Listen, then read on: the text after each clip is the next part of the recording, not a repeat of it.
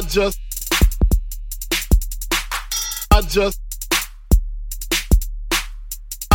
speak my peace, keep my peace.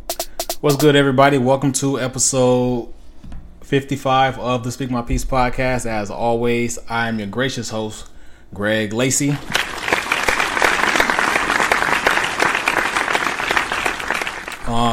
First and foremost, I want to welcome everybody to the Speak My Peace podcast. If it's your first time, welcome.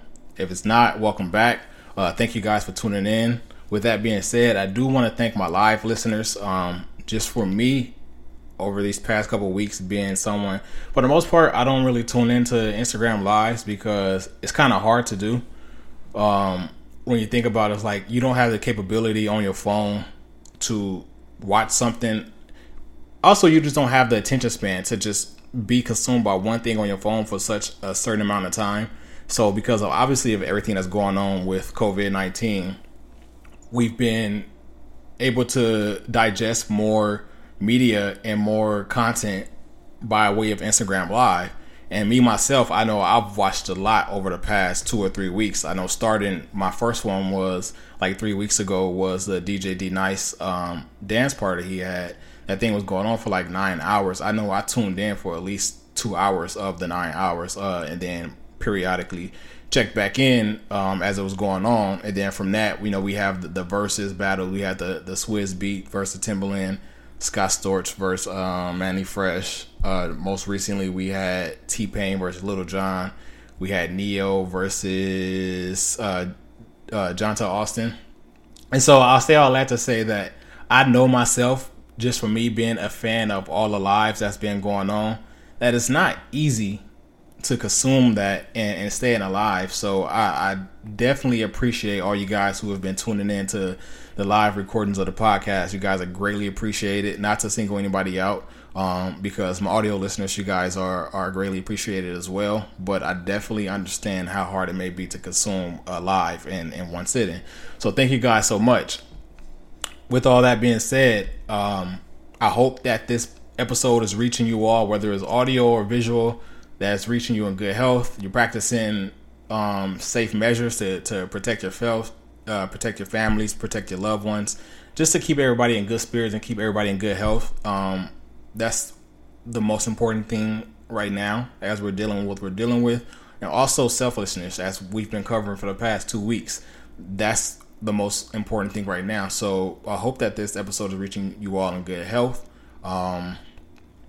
Just to get into the thick of things, speaking about selfishness and selflessness, and also just a dumb stuff that we covered and we spoke about in the last episode. As soon as I finished recording the last episode, something happened as far as media wise that we seen, and it was local too. It happened in LA, and I was like, damn, this couldn't have happened like an hour earlier. We could have covered this in a podcast. But I just thought it was ironic around the time this happened. Before we do get into anything too, I know I already said that, this is going to be a short episode. I know for my avid listeners, I say that, and then we end up going an hour and some change, and it usually be like the longest of episodes. We are going to try to get this episode done in a short time. I promise you guys. But anyways, what I was speaking about was, as soon as I finished recording the last episode, in the news there was a story that was covering about a train engineer who tried to run a train into a hospital. It wasn't just a regular hospital. It was a Navy ship. Obviously, with all this going on, we've been requiring a lot of people to come to the forefront to help combat this virus.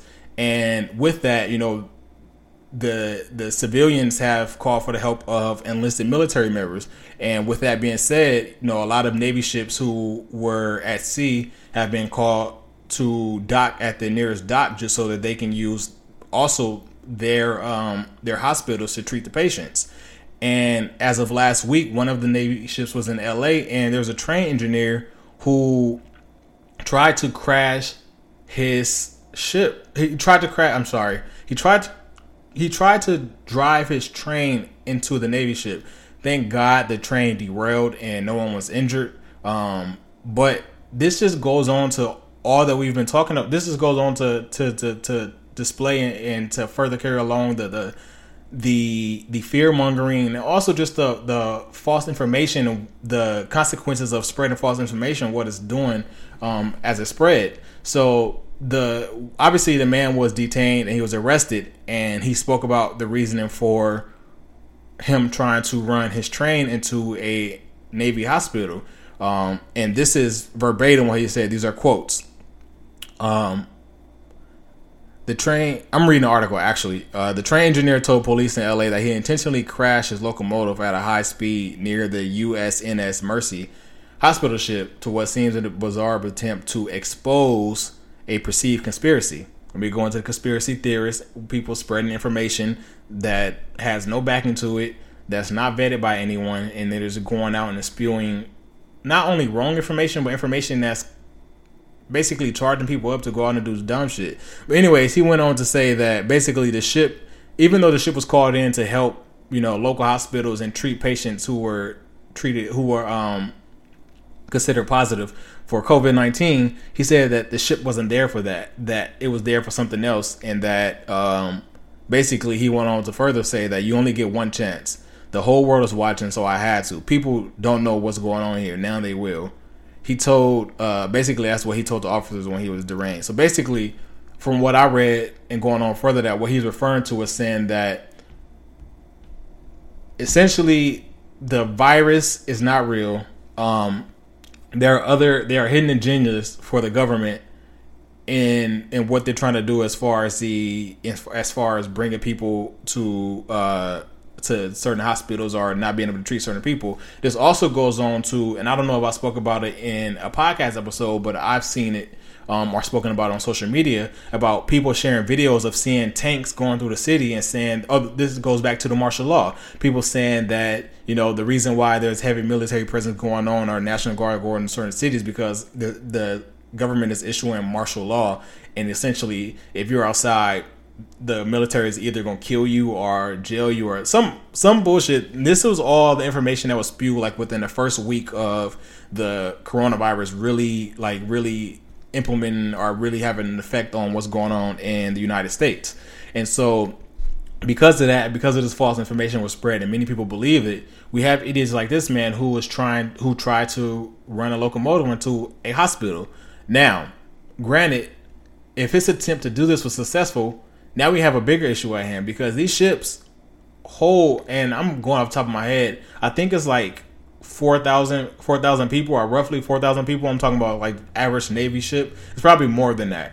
But I think that these Navy ships, they house at least 4,000 people on these ships, or at most 4,000 people on these ships. I got to go back and find out the information. But just think about if he was able to successfully run this train into a damn Navy ship to where people are just doing their job.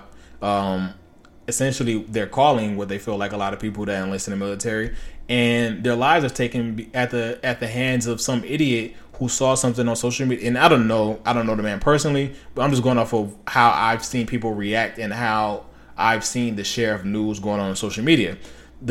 Just people spreading false information in regards to martial law, in regards to how America is trying to combat it, and also just the origin of COVID-19 as well. So if you didn't know how serious or the severity in you spreading false information, if you don't know what it does, you see a firsthand attempt there. And that's just one of the many cases. I'm pretty sure there's more stuff going on in the world that hasn't been covered, but I just thought it was ironic about, and considering what we were speaking about in our last episode, and then for me to see it after I finished recording to see what this man is doing. It's sick, but I mean, that's the world that we live in. That's just one of the instances. And that's just one level. People believe many conspiracies regarding the COVID-19. One thing I can say is that believe what you want to believe. I'm not here to preach. I'm not here to change people's minds. But as I continue to say, just be mindful of the information that you're sharing. Be mindful of the people who you're sharing the information with, and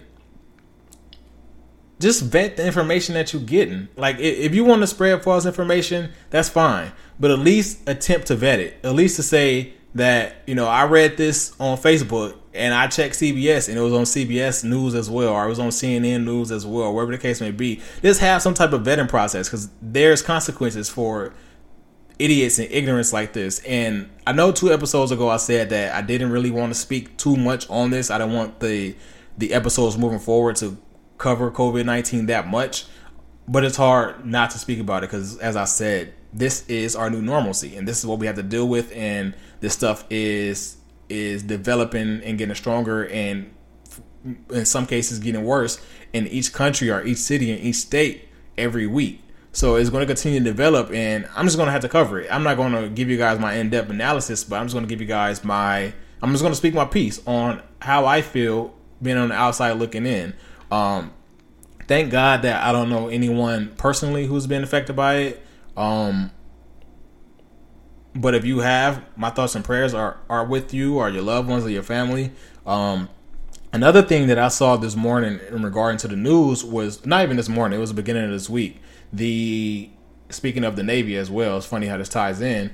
The Surgeon General of the United States, I believe he's a Navy officer.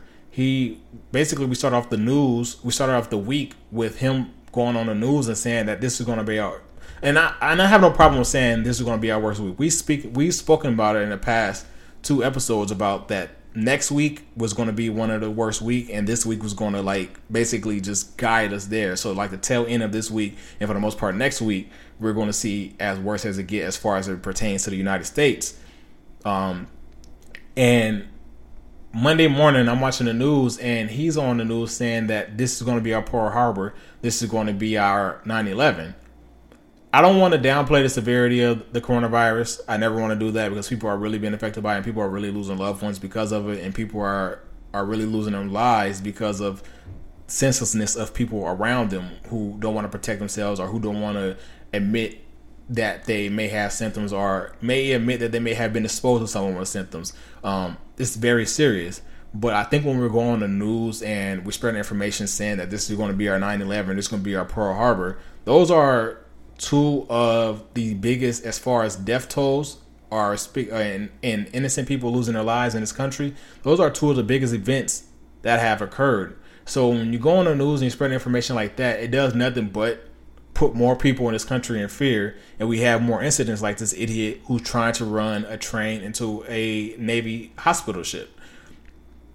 I don't know what the Surgeon General's, I don't know what his MO was in saying that, but I think that what he was trying to do was express the severity of it, but I don't understand it, and I can't get with it. Someone in the comments for you audio listeners saying that this is nothing like Pearl Harbor. Do you mean that this is worse, or you think that this is obviously I wasn't old enough, and I didn't pay attention too much to history in school, so I don't know the severity of what Pearl Harbor was. I know the surroundings of what happened, but I don't know how severe Pearl Harbor was. But we also have to take into account that how things have developed as far as the country, and how news spread as time develops. I think if Pearl Harbor was to happen now, I think it would have a worse effect than it did then. Obviously, we saw or if you know anything about history, you know what the U.S. response was to Pearl Harbor was to implement a system to where they started putting, and I don't want to get the demographic wrong. I don't remember it was Japanese or it was all Asians, but basically they started putting them into these camps because of this is their response to fear, and that's how they respond. That they, in a sense, the government panicked, and that's what they did was decided to run to that because that was the best way to protect themselves. But even going back to what I was speaking about in regard to the news, one thing that I've been thinking about in regards to this, that it sucks that people, no matter what, there's a saying that said there's only 2 things that's certain in life: death and taxes. And I say that to say that people are still dying, even with all this going on. And I've been thinking about it because I'm weird, and I'm not suicidal or anything like that, but I often think about death. I think that I've been exposed to death for a lot of years of my life, and I'm not saying that I want to kill myself but I think about the afterlife a lot, and that just comes with me just having a conscience and me being exposed to death since I was probably the earliest, closest family member death I've had in my life was probably 6. I want to say I was maybe 6 years old. But since then, like, I've been exposed to death for majority of my life. So this is a constant thought. But anyways, I say all that to say, one of the things that I've been thinking about recently, like, damn, some people can't even, like, this is not even, it's never a good time to die. But this is not even an ideal time to die for people who are the loved ones of those who deceased. And I think about that because, like, for one, businesses are shut down, so that plays a part in all of it. But for two, for people who are losing their lives due to COVID-19, family members aren't able to come in contact with them. Family members aren't able to go see them in their last moments because the hospitals and the government are protecting us, the loved ones, from them. Because obviously, like, if someone's dying of COVID-19, you want to go see them in the hospital, you're going to contract that virus because the virus is airborne.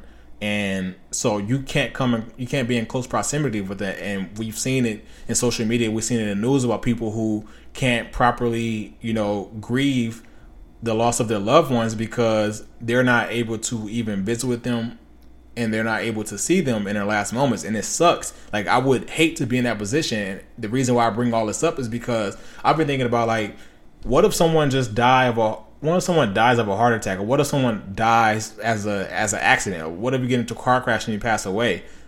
Funerals are shut down. Funeral homes are shut down, churches are shut down, cemeteries are shut down. So, like, we don't know when the stay-at-home mandate is going to end. I think there's, like, for the most part, we believe that it's probably not going to end until summer. I think that things are probably not going to somewhat even inch back to get into normal until, like, June. Well, this is my thought. I don't think that's going to inch back and get to normal until, like, late June, maybe 4th of July weekend. If it starts to get back to normal before then great. But that's just my belief, is that we're not even going to have an inkling of the old normalcy until around that time, the peak of summer. So when you think about that, and you think about all these businesses that have to be closed, if you were to lose a loved one, and God forbid any of us lose a loved one, but if you was to lose a loved one to anything else other than COVID-19, you can't properly bury them because there's no business open for you to bury them. There's no cemetery open for you to give them a proper burial place.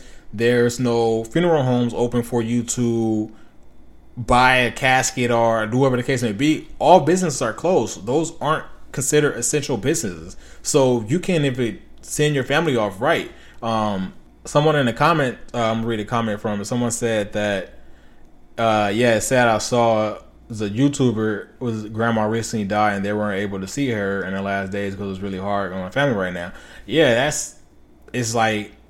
it's crazy to think that you can't properly, and for a lot of people that hit hard, because if you lose a loved one and you lose someone very close to you,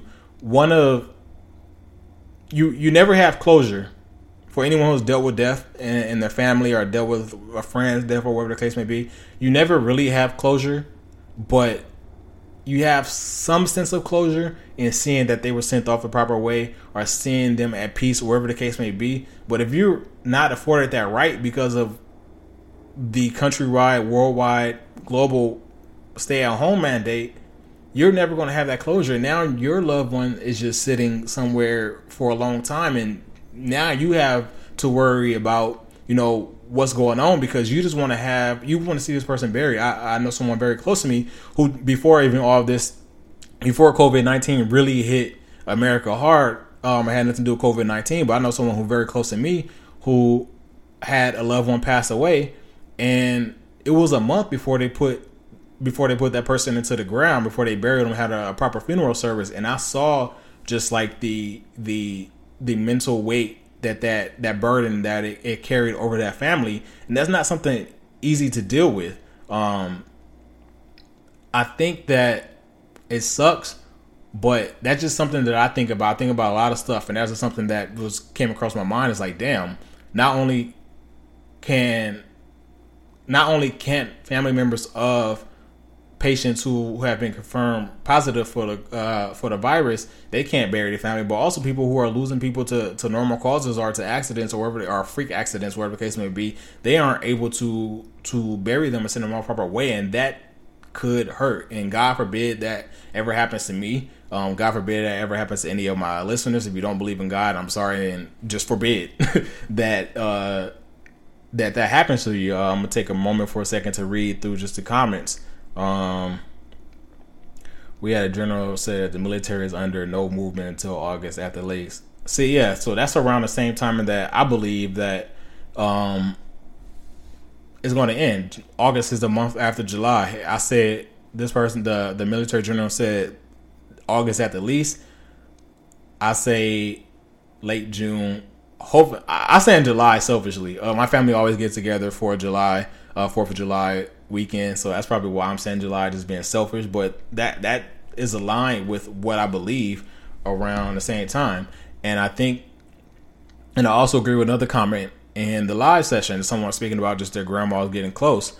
Yes, that sucks. Like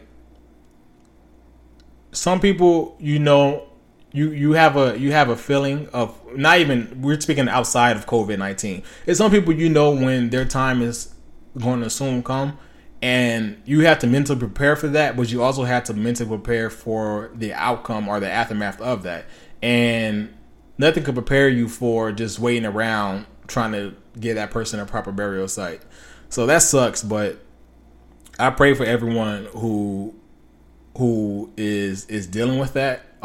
That's not something I wish on anyone, but that's just the state we in. And it also goes to show the severity and the seriousness of people staying at home. I'm not going to say that I'm in the house every day. I wake up every morning and I run, but I'm not hanging out with people. I go to the grocery store if I need to. Over the weekends, I don't usually cook over the weekends. I've been trying to cook more over the weekends now, but normally I would just cook during the week, and then over the weekends I eat out. I try now to cook during the weekends, but I think for the most part that this just goes to show how important it is to stay at home. I know at first it was like a joke, like, no, you know, the government can't hold me back, can't make me stay where they want me to stay against my own will. I understand that, and that was like, it was funny for 2 seconds, but now we 3 weeks in, it's not funny anymore. It's serious, and it's not serious for the sake of protecting yourself, but it's serious for the sake of protecting others. If you don't care about yourself and you feel like you're not susceptible, what the fuck is the word? Susceptible to the virus, then go out and be free will and do whatever you want and contract the virus and have your immune system fight that. But you also have to think about the fact that just because your immune system is not compromised, or just because your immune system may be strong, you being free will and going against the stay at home mandate, you're putting yourself into a position to where now, let's say you went out on a Friday to hang out with friends because you think that you're above the law and you can do whatever the case may be. You may have contracted the virus from one of your friends who didn't know they have it. Now, a week later, let's say you want to go to Stater Brothers because you run out of eggs, and you at the checkout counter, and you now have the virus, but you don't know because you're not exhibiting any symptoms. But now this cashier who's at Stater Brothers, who you went to go buy eggs from, because this cashier is considered essential. You know, we spoke about in the last episode about how I feel about people who are putting their lives on the line and they shouldn't have to. That's another topic, but go back to episode 54 if you don't know what I'm talking about. But anyways, now we have people who are just doing their job because they're deemed essential. Now they have 2 kids at home, they have a wife at home, and they're just doing their job. And you being ignorant and you being selfish, you have the virus and you think it's just a normal day if you want to buy eggs. Now you pass it on to this cashier who didn't want it, who wasn't going out, who was protecting himself. This is just the seriousness of it. I think that's why we have to take this serious. If you don't want to stay home, don't stay home. But don't be putting yourself in a position to where you are affecting other people. If that's what you want to do, then start a farm at your house. Grow vegetables, buy a cow, raise chickens, have pigs, wherever the case may be, do whatever you need to do to make sure that you're able to eat, but don't put other people at risk. And so that's why it's important. The stay at home mandate was funny the first 2 seconds for me as well, but now when I think about the case, like, I don't want this shit to go on for 3 months. Like, for me, I like working at home. That's just the least aspect of my life. I don't like the fact that, like, I go to my mom's about every weekend. She don't live too far from me. Usually, even if I'm going somewhere, I can stop by. Sometimes when I'm coming home from work, if it's heavy traffic, I would stop by her house for a couple hours. I can't do that anymore because I think that that's selfish. Like, I'm still outside. As I said, I wake up every morning and I go run. There's a Stater Brothers right across the street from my house. And when I need groceries, I go to the Stater Brothers. And so because of that, I don't know that I'm not contracting the virus by going to Stater Brothers. I just know that I'm not exhibiting symptoms. But for the sake of me just not being selfish, I can't go to my mom's house every week because I don't know if I have the virus or not. And I don't want to walk into the house and now I'm passing it on to my mother, passing it on to my sisters, my brothers, my niece, wherever the case may be. I don't want to be that person. And so because of that, like, I had to stop myself from going over there. Like, I wanted to go over there this past weekend. I didn't, but I really wanted to. So I think that that's just what and I'm not going to continue to harp on it too much.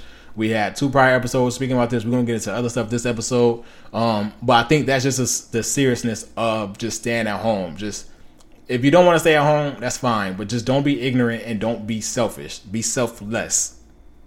If you guys understand what I mean. Just think about the people around you. Even if you don't care about them, just understand that it's a what am I about to say? There's a good chance that you may be passing it off. One comment said that it's hard for some people to determine if they should keep going to work or stay at home. That's very true. For one, people don't want to go to work. For people who don't mean, I've spoken and I've heard from a lot of people who don't want to go to work, but they have to make ends meet. So if they're deemed essential, they're going to go out and go to work, even if they don't want to, because it's like, how are they going to make it through the day?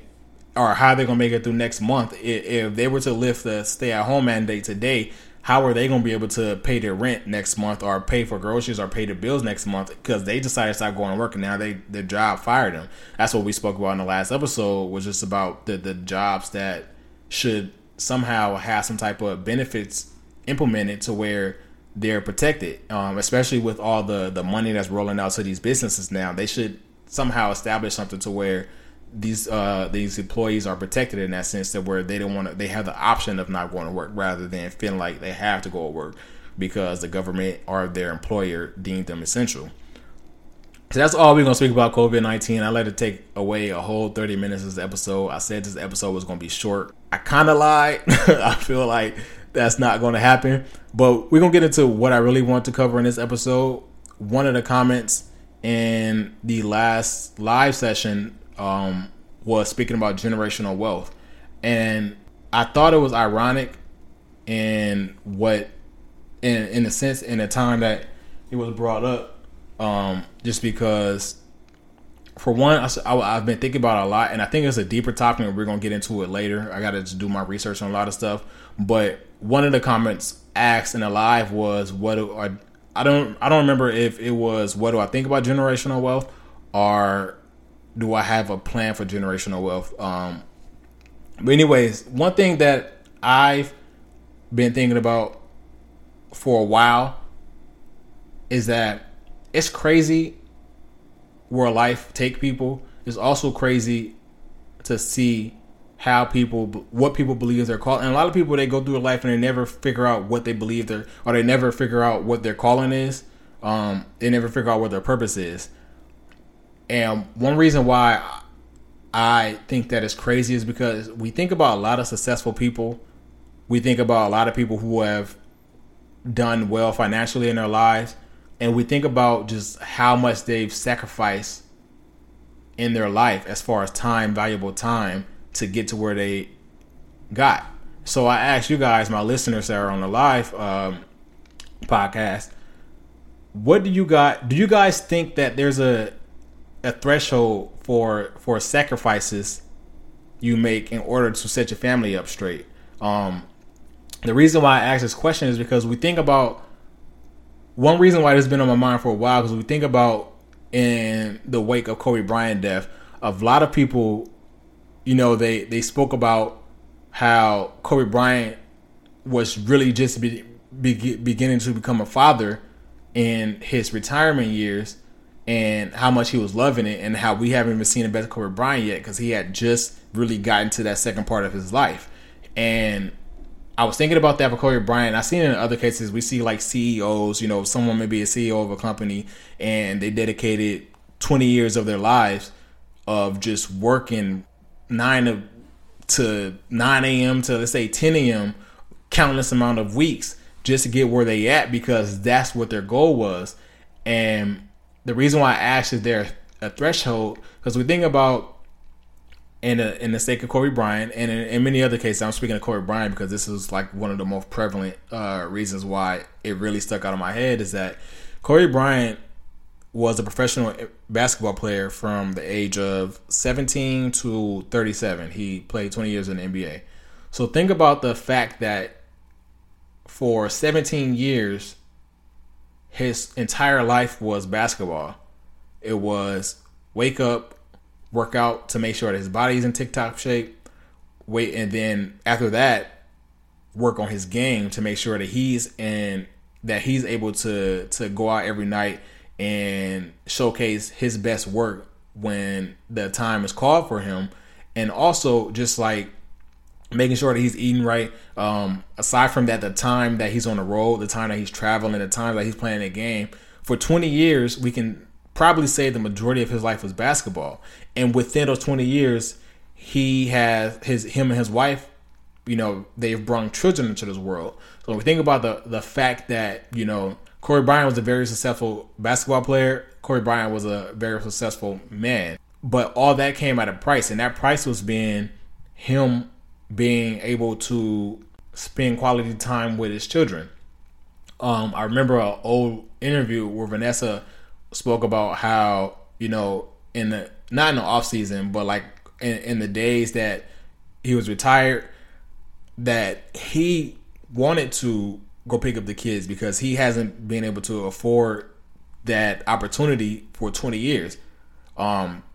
We know that's one of the main reasons why he traveled by helicopter, is because he wanted to be able to spend time he wanted to spend as much time with his kids. And you guys don't understand the reason for that. If you've never been to Los Angeles, traffic in Los Angeles around the times that he would travel, LA traffic is horrendous. And in the times that he would have to travel to and from work, he wouldn't ever been able to spend quality time with his family and also go to work. So as a sacrifice, he decided to invest in a helicopter because that was the best way to beat LA traffic.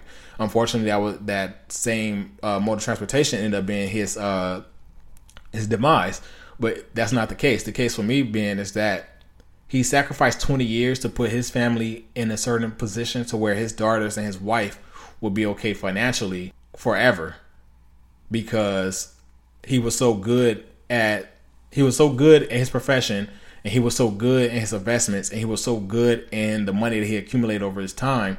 Obviously, it came at a price of quality time. And so my question for you guys is, I understand generational wealth, and when we think of generational wealth come in many forms and fashions, but for right now, we're speaking about liquid. We're talking about money, and we're talking about just financial, being able to provide for your family.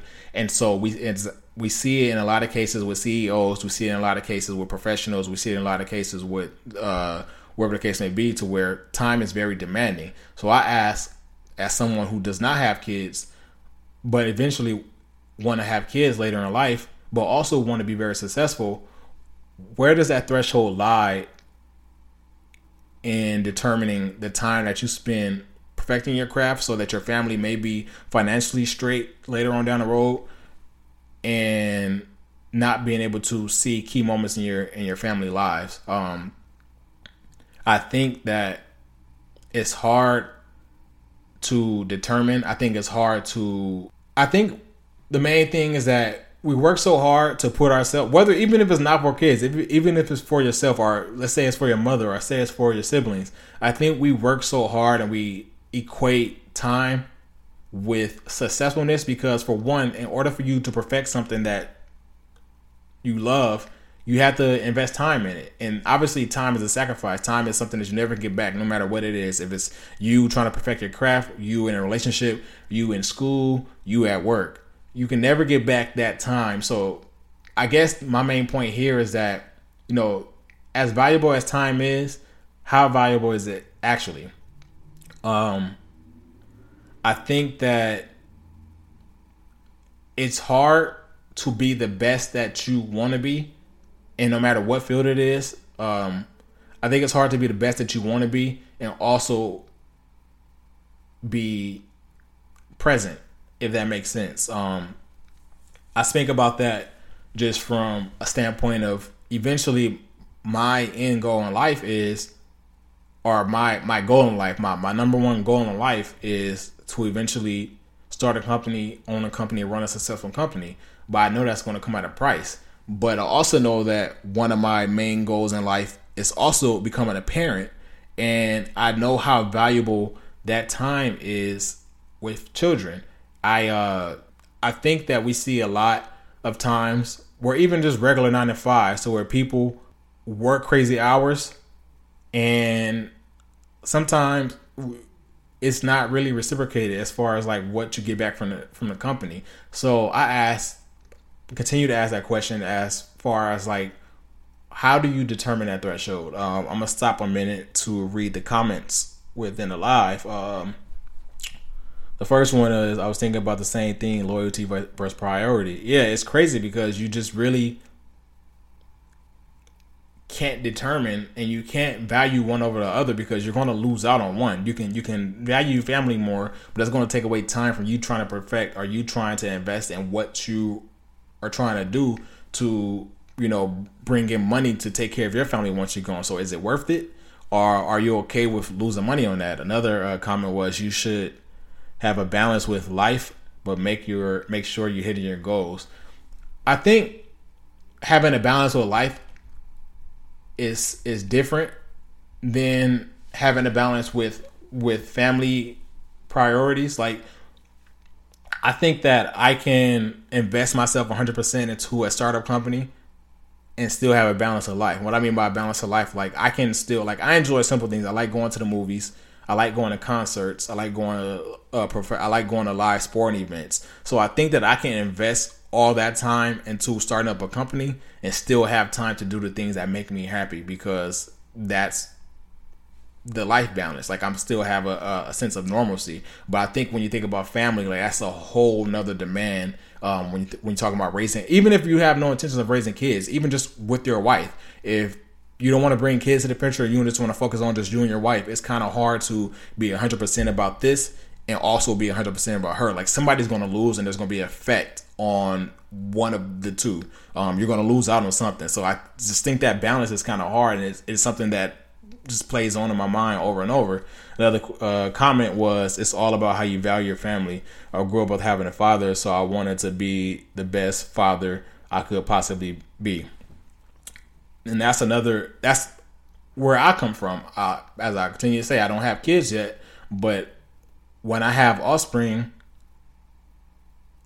I'm going to want to be the best father that I could possibly be for them, because I know how important that is. I know what I needed, and I know what I may still need, or what I may have missed out on, just because of, I spoke about in an earlier episode, like, I didn't have a deadbeat father. I've had to compare and contrast. I know what my life was like when my father being physically present, and I know what my life been like to me only being able to see my father during the summers, or being able to just speak to my father over the phone. That I may not have able to be able to understand it as a kid, but as an adult looking back on certain things, I understand the difference in that life. And I remember, like, I know that a lot of people don't remember, like, your childhood up to a certain age. I remember my childhood, so I remember having, a father there present. And I know when I compare and contrast, I know the difference between the two lifestyles, and I know how it affected me. So I think that once I have kids, like, that's going to be one of my main priorities, just to make sure that I'm there. And also, though, with me being an aspiring business owner, how I divvy up that time is going to be hard. We're going to speak about this more deeper in a later episode because I want to do my research and I want to give you guys more examples. But it's something that's always been on my mind. But I thought that the comment in the last live about just generational wealth really brought it back up to my mind, just because of the sake of the financial aspects of generational wealth. Further and beyond that, generational wealth, as I said, is not just financial. Generational wealth can be knowledge. Generational wealth can be assets. Generational wealth can be property. An example of each. As I just spoke about, and someone in the live spoke about just not having a father. If you don't have a father, you portraying yourself or you aspiring to be the best father possible, that is generational wealth because that's passed down. Because your offspring have an example of what a parent or parents look like. And I would assume that being a parent, one of your goals is for your children to be better than you, or to be greater than you. And so because your children have a great example of what to aspire to be or what to be better than, they're able to pass that on to their offspring and go on longer down the line. And so I think that's one aspect or one form of generational wealth for the sake that that's going to be passed down. It's not physical. It's not financial. It's not assets. It's not something that you can touch, but it's not anything tangible, but it's something that can be passed on. And I think that's wealth. I think knowledge is wealth. I think even beyond just being a parent, I think also being able to, whether you're a college graduate, a high school graduate, whatever the case might be, having some type of knowledge and just not being ignorant and being very open and understanding that your effect or how you pertain or how you attack certain things, your kids being able to watch that is also generational wealth. I think knowledge of self is generational wealth. I think knowledge of the streets is generational wealth, especially with people that grow up in certain communities. Like that's very important because you have to know how to survive in a case that you out there all alone. So if you're able to pass that along for the sake of survival of the fittest, you have that knowledge that was passed down by your parents. I said, what was that? Knowledge. I said financial. We know what financial generational wealth is. Obviously, we talk about assets. In the lowest sense of assets, let's say, we're not even going to get into like just own a business. Let's say just a car for a fact. We're in 2020. Say you are not renting. What the hell is that? You're not leasing. You are financing a car in 2020. And that car, that lease, or that car term has a 6-year agreement. So by the time 6 years come, you own that car. That car is your name. Obviously, cars depreciate, so it's not the best example, but you understand what I'm getting to by the time I get to the end of this. Say in 2026, cars are flying. 2026, cars are flying, but cars are worth $1 million. So everyone can afford a car, and that's just $1 million is the least. Is the cheapest car that you can get on the market is $1 million. But because you own a car, and let's say that your kid is finally able to drive a car now, you don't have to go out and buy $1 million car. You may not need a car at all. You may be retired and your days may consist of being at home, going to a local grocery store, but your kid who may just graduated college and decided to move out of state because they want to pursue a certain career, a certain job, or take a certain path, they need a car, but they also can't afford $1 million car because they don't make that much money. That's another form of generational wealth, because even though that car is depreciated, if you took care of it within those 6 years, and usually a car in 6 years, it doesn't, unless you like just crazy, like driving like a bat out of hell, then a car shouldn't depreciate physically that much within 6 years. So by the time 2026 comes, your kid graduates from college and you're ready to retire and your kid need a car, you're able to pass down that car. And your kid is going to be able to do the same thing later on. You know, by the time they have kids, that car may be trash, but it's still a car in a sense. I spoke about assets. I spoke about wealth. I spoke about financial. I spoke about knowledge. I don't remember what the other example was of financial wealth, but I think that there's generational wealth comes in many forms, many shapes and sizes. And I think that's very important that we recognize that, because you have to be able to recognize what was important to you or what you may have missed out on. But you also have to understand what is needed for your kids and what they're going to need. I'm going to stop a minute to read a comment. My mama gave me her 96 Honda Civic to take to college. That was one of the best things she could have ever done. And that's all when I spoke into one of the examples I was just speaking about, just being able to afford that in the time that, if you were going to college, you probably didn't have any finance or have any credit. So you probably wouldn't be able to afford a car. Well, also, if you were going to college, you probably had, prior to that, maybe a low paying job or probably didn't have no job at all in that case in the time that you were going to college. And so you probably didn't have money to afford a car, and you went to college out of state. So just think about just the great, you spoke about just how great that was for you. It was the greatest thing that ever happened to you, or the greatest thing she could have done for you. Just think about just how important that is, and going forward and recognizing the things that you can do for your kids. There's many ways to take up generational wealth. I think another thing with generational wealth that, and this is just pertaining to the Black community, because this is something that I can only speak about from personal experience, but also just from seeing it from people that I know also close to me. I think another form of generational wealth is also just setting your kids up in the best way possible to achieve. It's kind of hard to get this across. I think setting your kids up in the best way possible to achieve what they need in life. I think that by the time the average high school kid graduate, they're 18 years old. Not many people know what they want to do with their life at 18. Not many people know what they want to do with their lives at 25. I didn't know what I wanted to do with my life until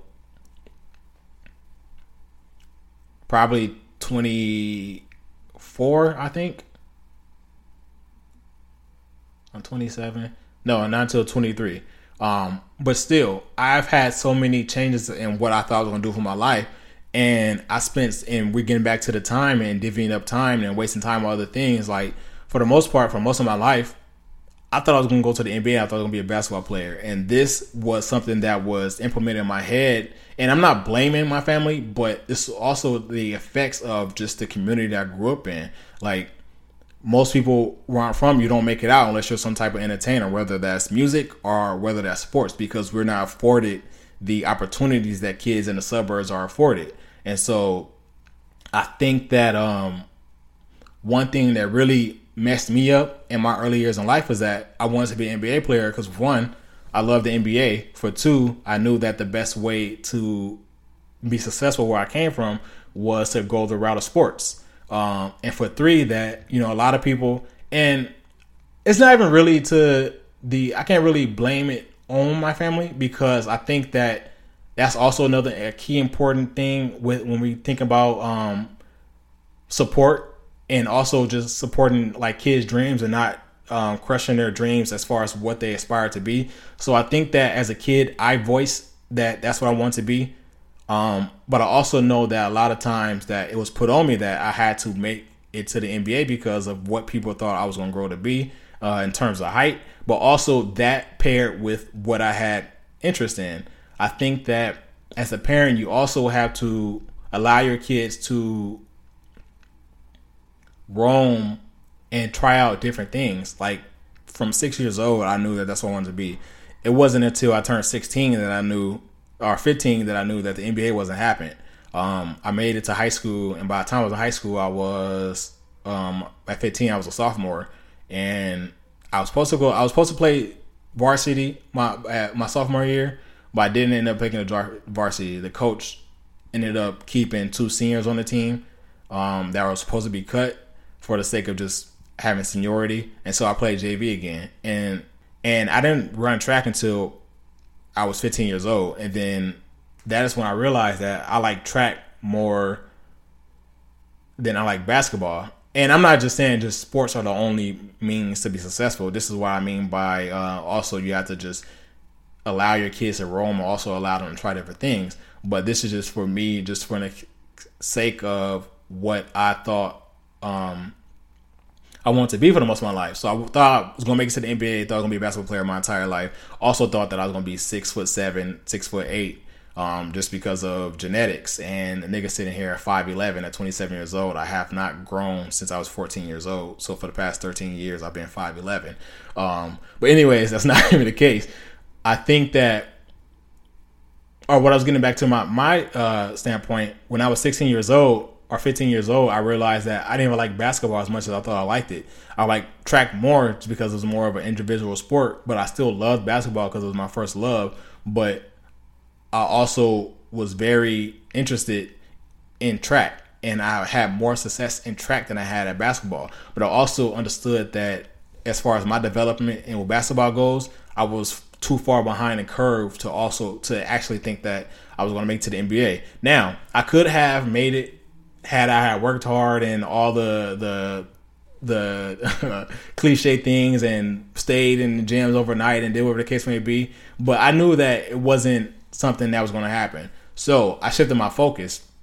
By the time I was a senior in high school, I knew that I didn't want to go to college. I don't even know if I didn't want to go to college.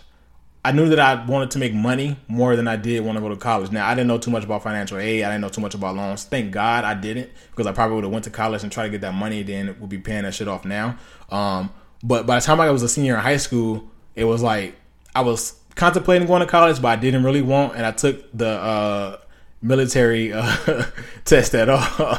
I took the military test my junior year, military ASVAB test, and that test basically weighs out where you stand in the field amongst other people and the jobs that you will be able to walk into if you decide to go to the military. So I took that my junior year. By the senior year, I was still like weighing on the fence whether or not I wanted to go to the military or where I wanted to go to college. And it wasn't until the week of my birthday, my 18th birthday in high school, that I realized that I didn't want to go to college. I wanted to go to the military so I make money. So I opted to go to the military straight out of high school, and I went to the military with the mindset of I was going to do 20 years. And shout out to my uncle who's in alive. He just retired. He did his 20 years in the Air Force as well. Part of the reason why the Air Force was even on my list of things to do after high school. But anyways, I went into the Air Force thinking that I'm going to do 20 years and I'm retired, and then we're going to go after that. For my live listeners, this is going to end, so I'm going to have to end it and start it over because Instagram Live only give you an hour time limit. All right, we back. So to make a long story long, I was just giving you guys an example of just people not knowing what they want to do in life or what their purpose is in life until they really experience life. And so I think I left off with me being 18 years old, being in high school, and electing to go to the military instead of going to college. So my main thinking there was I didn't come from money. I needed money.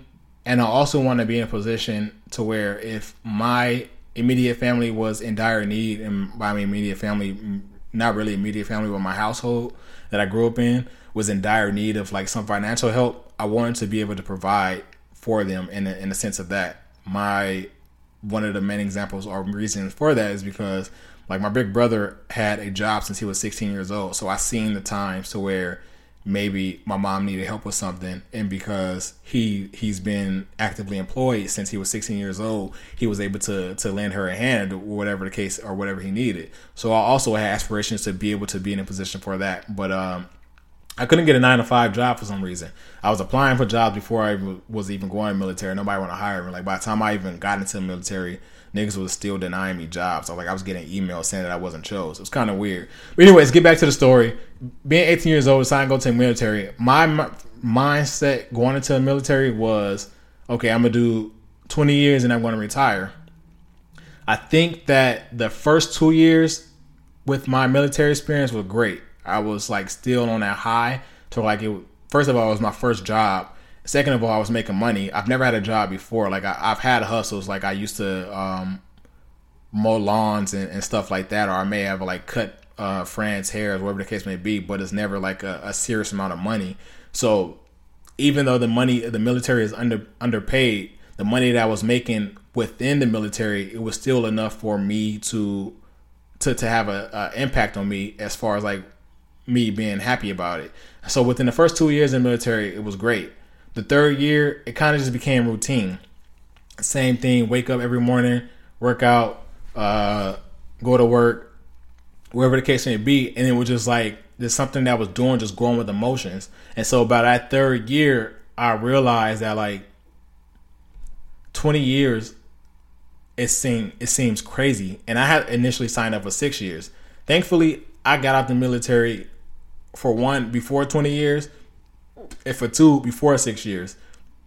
I was kicked out, but I mean, I got an honorable discharge. So I got out with all my benefits and all that stuff. But by the time I got out of the military, this was 2014. So in 2014, I'm 21 years old. So now I have to change my mindset on what I want to do in life. And so by that time, I had an idea of what I wanted to do with my life, but I didn't really have an idea of what I wanted to do with my life, as far as like to make ends meet, and also just like what my end goals for life was. So I'm 20 years old now, fresh out the military. Now I got a second lease on life, and I got out, moved, decided to go to school. I got out and went to school and all that stuff. And so while I'm in school, even within like me being in community college, my mind state changed as far as what I wanted to do from those 2 years and in the years that I graduated from the 4-year university. It's crazy, but I just had to give you guys just like a visual picture, or give you guys a mental picture of how often someone's mind can change, but also how unstructured someone's mind could be as far as what they want to be in life. So here I am, 20 years old, fresh out the military, something I thought I was going to do for 20 years. And now I'm 21 years old, going to college, and I have a something on my mind as far as what I want to do. And I'm not really sure if I want to do that, but this is just, I had to make ends meet. I had to pick something else up because I was able to fortunately get out of my contract earlier than I was supposed to. So now I had to do something else. And from the time that I was 21 to the time that I was 23 years old, my objectives, the things that I prioritize, and the things that I had planned for myself, all changed. And while I may have always had, or within that time, what my objective was in life, I never knew what my purpose was in life. I didn't really discover what my purpose was in life until maybe 2 years ago, 2018, maybe 2 or 3 years ago. I didn't really understand what my purpose was, but I knew what my objective was. And the difference between purpose and objective is, my objective is what drives me, what my goals are, what financial goals I may have, and what personal goals I may have. So that's my objective. The purpose is, why do I believe I was put here on earth? And I didn't really understand my purpose. I didn't really have a sense of what my purpose was until 2 or 3 years ago. So that also just goes to show how important it is with molding kids and the information you put in kids, and also just the importance of allowing kids to divvy in and experience different things. Because one of the most positive experiences I've had in my life was me being able to move into a suburb.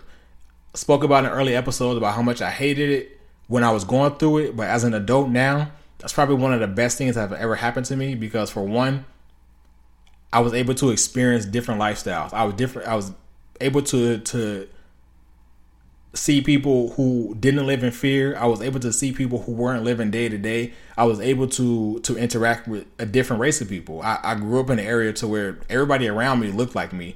I may have had people of Latin community that lived on the same streets. I went to the same school as me. But as far as the majorities of this country, I didn't see them that often. And so once I left the community that I was so used to for my entire life at a certain point, once I left that and I was able to experience life in a different community, I realized how important that diversity was. And what I mean by diversity is just as far as life experience. Like, if I would have grown up in a certain place for so long, I would have been stuck to a certain mentality. I also would have been a slave to that certain mentality, because when you used to something, you become stubborn as far as change. You also become stubborn as far as like development, because you see what people around you are doing, or you see what people who you see often, and that's not always the best case. But because I was able to move around and see the different life experiences and see the diversity within that, I'm grateful for it. Kind of went on a long rant, and just like I stated earlier, I know I said I wanted this episode to be long. I know I said I wanted this episode to be short, and every time I say that, the episodes be the longest episodes. I apologize for that. My last thing that I want to speak about, and I take more comments. I'm definitely going to speak about this in a later episode, but this was just me free flowing off of my mind because of a comment that was made in the last episode, on our last live session when I was filming episode 54.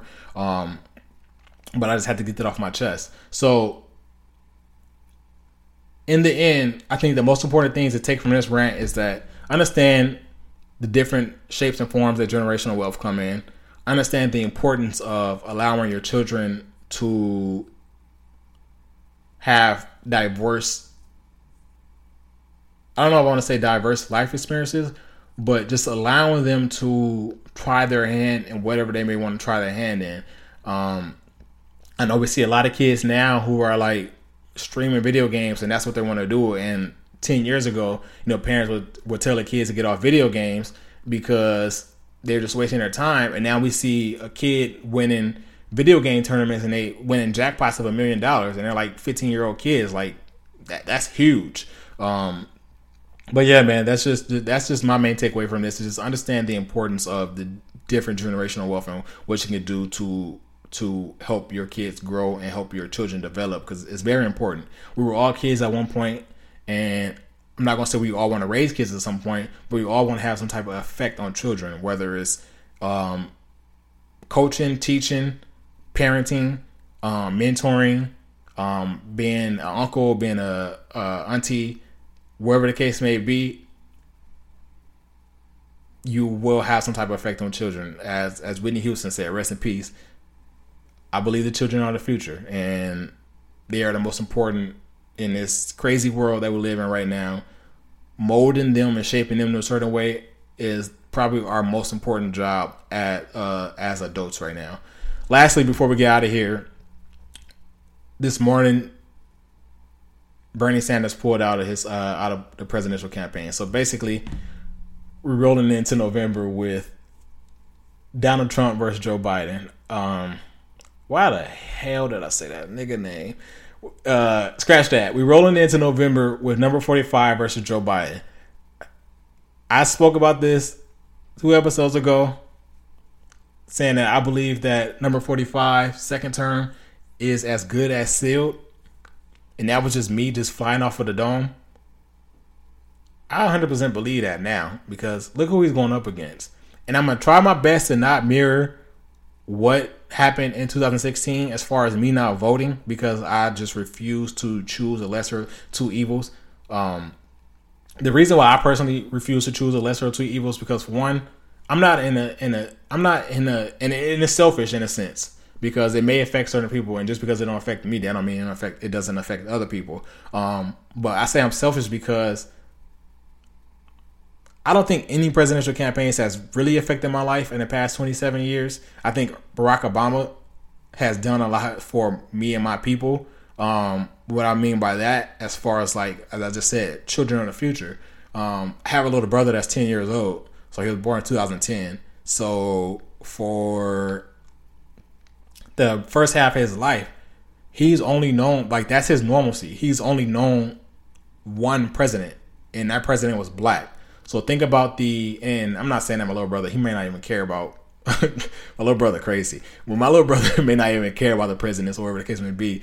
But I think that when I think of cases like him, and I think about cases of like other children like that, for certain points of their life, the only president they know were black. And we speak about so much about representation, how representation matters. That's very important, because he doesn't know that a president can't be black until you go to school and then they're teaching him history and they tell him all these presidents were white and Barack Obama is a lone black president. He doesn't know that. And so his dreams aren't killed. If he has aspirations to become president, like that does wonders for him. Not to get off topic, but that's just why why the only real presidency I see really affecting my life. But to get back to idiot number 1 in Joe Biden, I'm going to do my research this presidential campaign. I'm going to really look into Joe Biden policies, see what he's reneged on, see what he said in the past, see what he's really strong on and what he stands for. But I gave you guys I spoke one piece about it 2 episodes ago. Joe Biden was the people's choice for so many years, and then we finally put that man on the stage, and he shitted himself. He really couldn't hold himself in the first couple of debates against Kamala Harris. Even in the later debates, he really couldn't hold himself when certain things were brought to light and people were debating going head to head with him. He really couldn't, he seemed, and I don't want to say incompetent because Joe Biden is not incompetent, but in a sense of presidential elections and in a sense of what he stood for and what people wanted, he's not that. For so long it was we can't get Michelle Obama. Obviously, Barack Obama can't serve a third term, but if we can't get Michelle, then the best next thing is Joe. And we put Joe Biden on that stage and that man froze. And so now we seeing a lot of things that have come out within just the DNC debates where a lot of things that he may have stood for, he don't actually stand for them. And there's a lot of things that he's never spoken to as far as policies and also just his way of thinking, his ideology. A lot of things that never been brought to light until his campaign started. And I've seen countless amount of times to where people have called him out on certain things and he really didn't have a answer to why he said something or why he felt a certain way, because that's just who he is. Someone in the comments said that he's a wolf in sheep clothing, and I think that's, in a sense, and to put it in the simplest form, that's essentially what it is. Obviously, no one wants number 45 in office again, but it's who's going to take him out? He has the powerful people in his pocket. He have the racist people of this country in his pocket. That funded the majority of his last campaign. Not funded, but that basically powered the majority of his last campaign, because that's what this country runs on is racist and prejudiced people. But to get back to what I'm thinking of, speaking about myself, is I'm going to try my best to not be that person that's not going to vote. But as far as I stand right now, I'm not voting again, because I refuse to choose a lesser of two evils. Me choosing lesser of two evils does nothing for me ethically, and it does nothing for my morals. I've never been a person to make a decision because of other people. I've never been a person I'm not going to say I've never been influenced, but I've never been a person to be heavily influenced by what the majority is doing. I've always had a sense of individuality, and I've always been a person that was well informed or informed enough to make a decision on something. And as I stand right now, I don't have enough information to vote for Joe Biden. I'm obviously not going to vote for the other idiot, but I don't have enough information right now to vote for Joe Biden. And so I'm not going to do that. But this is where we are in 2020. We thought Kanye West was going to run for president, but it turns out that he was a coon. Or I'm sorry, he's not a coon anymore because he saved, and everybody's buying into that. He saved. So shout out to Christian Kanye. We thought he was going to run for president because he made that announcement. We thought Oprah was going to run for president. We thought a lot of people were going to run for president. But this is where we at. This is our actuality. We're dealing with COVID-19, and we got to deal with the fact that this idiot is about to probably run for another 4 years as the commander-in-chief of this country, despite being impeached and despite being incompetent and despite being ignorant and despite being racist. And I'll probably get into that later. I don't know that the idiot is racist. I know that he's prejudiced, but I know that he's feeding off of that energy, of that racist energy that people that has built this country and that continues to run this country. That's really all I have for this episode. As always, thank you guys who tuned in for the live.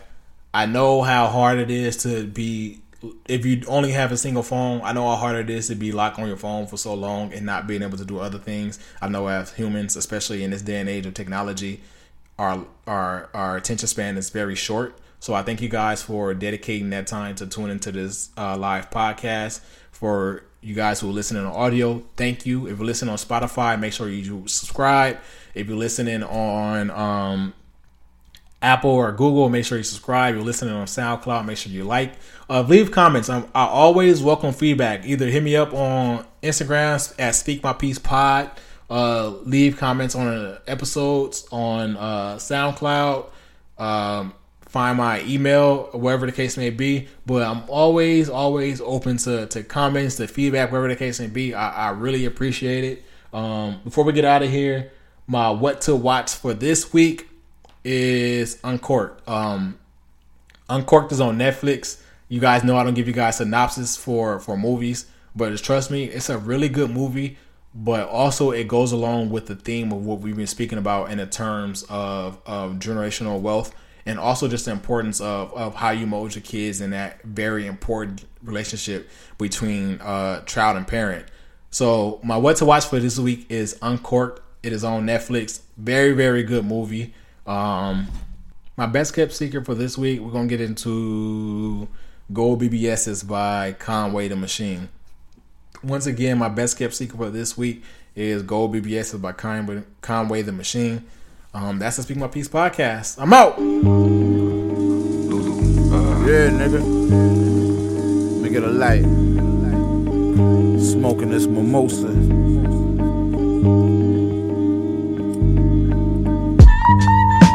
Why the popo so vexed for? They raided the wrong house. We had the dope and money next door. The water on my neck cured, and I ain't even get the back end yet from my next tour. That's what they so upset for. They broke, so they gon' stress more. I keep my gun on me, you left yours. My money in line, that's why I'm good with the connect for. Dog food in the trunk, like I just left the pet store. Free the Brody, they got my dude up in the mountains. When we was 15, we used to shoot up niggas' houses. Started with an 8-ball, and then I moved a couple ounces. I fucked niggas' baby mamas, even seduced a couple spouses. I just blew a couple thousand on shoes that ain't even out yet. Pussy good, get a new outfit. Christian lubes if her mouth wet. Niggas ain't richer than me, I doubt that. Set the streets on fire and niggas ain't put me out yet. Machine, bitches. I told my shooter, when you shoot it, you unload. Ain't it funny how we open laundromats to wash the money from the load? Laundromat rap. My Spanish homie on the west, he think he Tony. When he sniff, he lose control. Perico. And he don't care who out there when he slide. He gon' pull up and start emptying the pole. And everybody goes, nigga. Yeah. I say the word, niggas gon' run down. With F&N drum rounds, you getting gunned down. Tried to hide my pole in the closet and my son found it. So how to shoot this SK, I gotta teach my son now. How you gangster, you ain't never do shit. You ain't never shoot shit, never been to jail. I can tell you a bitch. We was peddling sniff, told my Brody let's fuck with this rap shit. He said he'd rather sell a few bricks. He said that's like me telling you quit. When you the best at what you do, ain't nobody on your level who spit. Came from the bottom, from shoveling shit. Now it's 30 pointers in the bezel of my Oyster perpetual wrist. Your bitch could tell you I'm rich. She came to my telly, the Ritz, and I gave her impeccable dick. I keep this Mac 11, I grip. I let off a clip when I throw my gun in the air where the Fredro and stick. Bitch, I told my shooter, when you shoot it, you unload. let that shit go, nigga. Let that shit rip. Funny how we open laundromats to wash the money from the load. Wash and fold, nigga. My Spanish homie on the west, he think he Tony. When he sniff, he lose control. Poppy. He don't care who out there when he slide. He gon' pull up and start emptying the pole. And everybody goes, nigga. Yeah, nigga. Everybody goes, nigga. You, and you, and him too, nigga. Green light on all you niggas. Niggas know what the fuck is up, nigga. Yeah.